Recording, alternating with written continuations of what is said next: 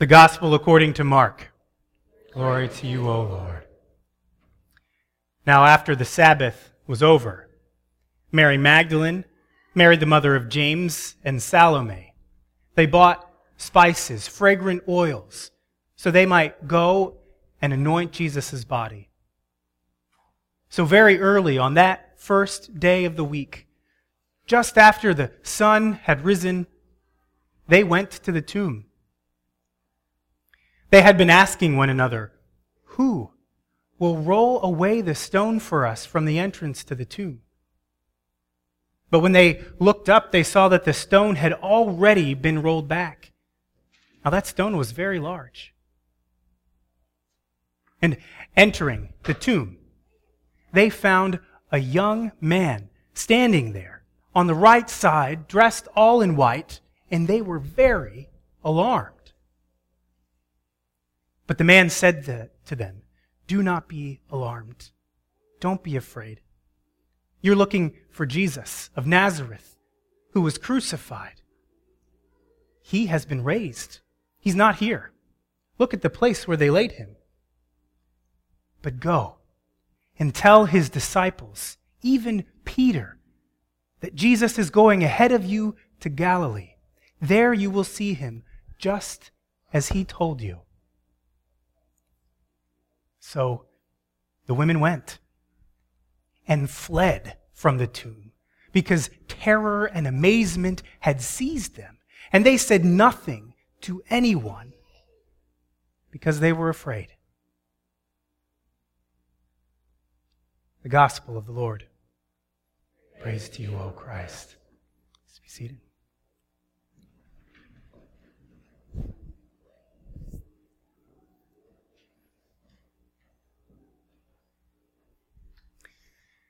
Now, let me tell you a story about the time I met a young woman named Sarah. So we were in a class together. It was a small class. So the teacher invited us all to introduce ourselves to the group. And Sarah was, I think, the first one to go. And before she said anything, the teacher himself introduced her.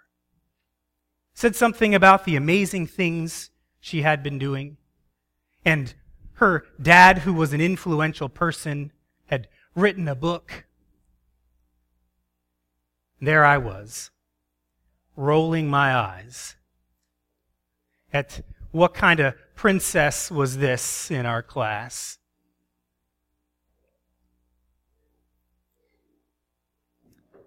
Well, don't tell Sarah I told you that story, okay? Sarah's my wife. But what I'm trying to get at is that something gets to everyone about Jesus. Something gets to everyone. Something that Jesus did or said or was too far for everyone in this Gospel of Mark. As these women are walking along wondering who is going to roll the stone away for us, they're wondering who's going to do this because they are the only ones left. All of the crowds wanted him dead. All of his disciples utterly abandoned him.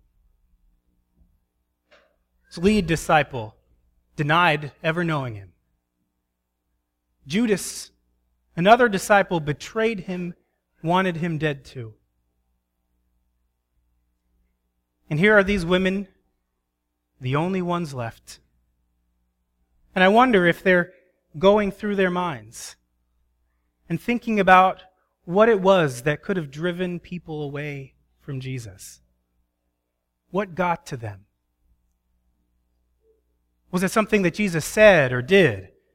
Like invite people to change their lives because the reign and the power and the love of God was near?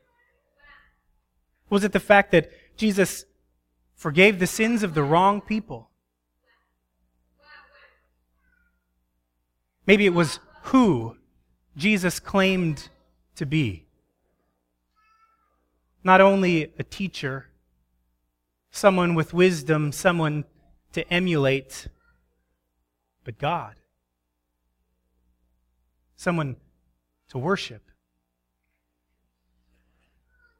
Maybe it was who Jesus invited all of these followers to be. God's people. And that identity being based in something bigger than our families, our nations, than who thinks and looks and acts the same as we do. Something got to everyone. But it wasn't that. Maybe it was who Jesus' followers were. Sinners, all of them. Many of them, the screw-ups and the drags on society. But others, they were the wealthy. Maybe Jesus and his followers were too radical or not radical enough. Something got to everyone. Maybe it was Jesus' vulnerability, his love, the power and clarity that looked like weakness to everyone. The fact that Jesus was willing to die but not willing to kill.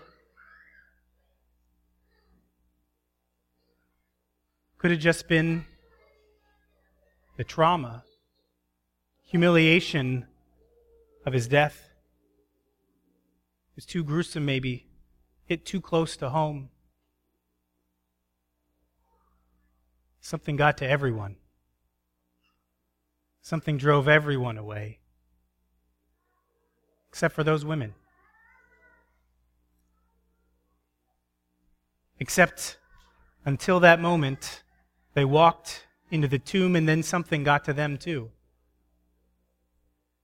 Something about Jesus' empty tomb sent them away in terror. Something about this invitation, this promise, supposedly from Jesus himself to begin again. That was too far.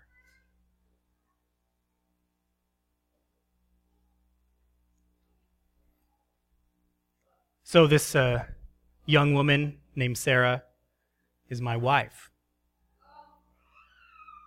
I had all these crazy ideas about her and who she was. But over time, as I saw who she was, I recognized that there was a chip on my own shoulder and not on hers. There was grace and kindness there that I hadn't noticed that first time we met. So it's experiences like those that make me wonder about this moment with these women, this empty tomb. Maybe it was that Jesus didn't need anyone to follow him all the way to the end. Maybe that's not why Jesus came. Maybe Jesus' life and death and resurrection wasn't a test to see who's got what it takes. Maybe it wasn't a demand, do this or else, believe or else. But it wasn't anything else but a gift. Grace. Maybe what was so terrifying was that was all there was. The gift, the grace, the forgiveness, the promise that Jesus was alive, and this simple invitation to them, to everyone in Mark's gospel, to you and to me, to begin again, to start over.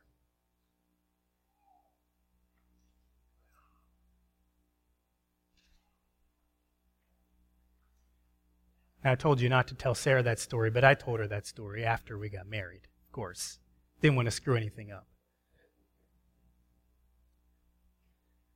Because the truth is, something gets through to everyone.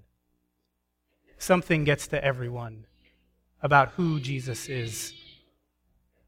Something of the power of God pulls on the heartstrings of everyone in our own unique ways. Maybe it was something Jesus said or did, like invite us to change our lives, because the power and the love and the reign of God are here. Maybe it was how Jesus kept forgiving all the wrong people. Maybe what gets to us about this Jesus is who he claimed to be. We don't need another role model, maybe. Another teacher. Some more ideas or wisdom.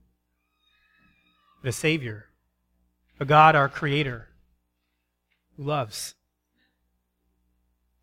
Maybe it's who Jesus invites us to be together. God's people. No one else's, but God's people. Defined in that relationship by something more than our families, our nations, or who it is who looks and acts and thinks just like us. Maybe what gets to you about this Jesus is who his followers are. A whole bunch of sinners who've become new in his presence. All of the divisions of human society that don't seem to matter. Maybe it's Jesus' vulnerability and love. The power and clarity that's upside down somehow, hidden in the cross and his death. Jesus was willing to die, not to kill.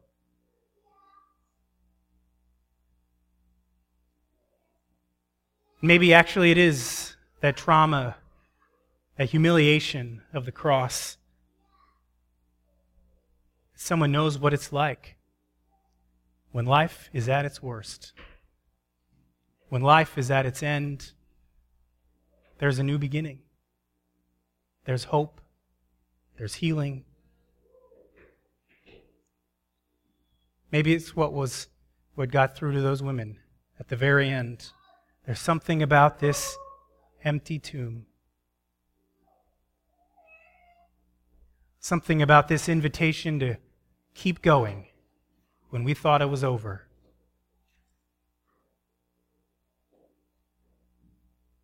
Something gets to everyone about Jesus.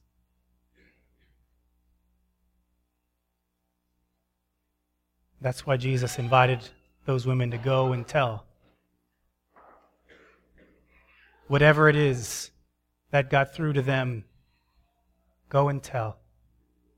Go and tell the good news that in the end, all that remains, none of the mistakes or the violence done to Jesus, none of the sins, none of the human divisions, none of the shames, none of the humiliations, all that remains is the grace and the gift and the forgiveness, the promise that Jesus is alive, that we get to see Jesus again, be with Jesus.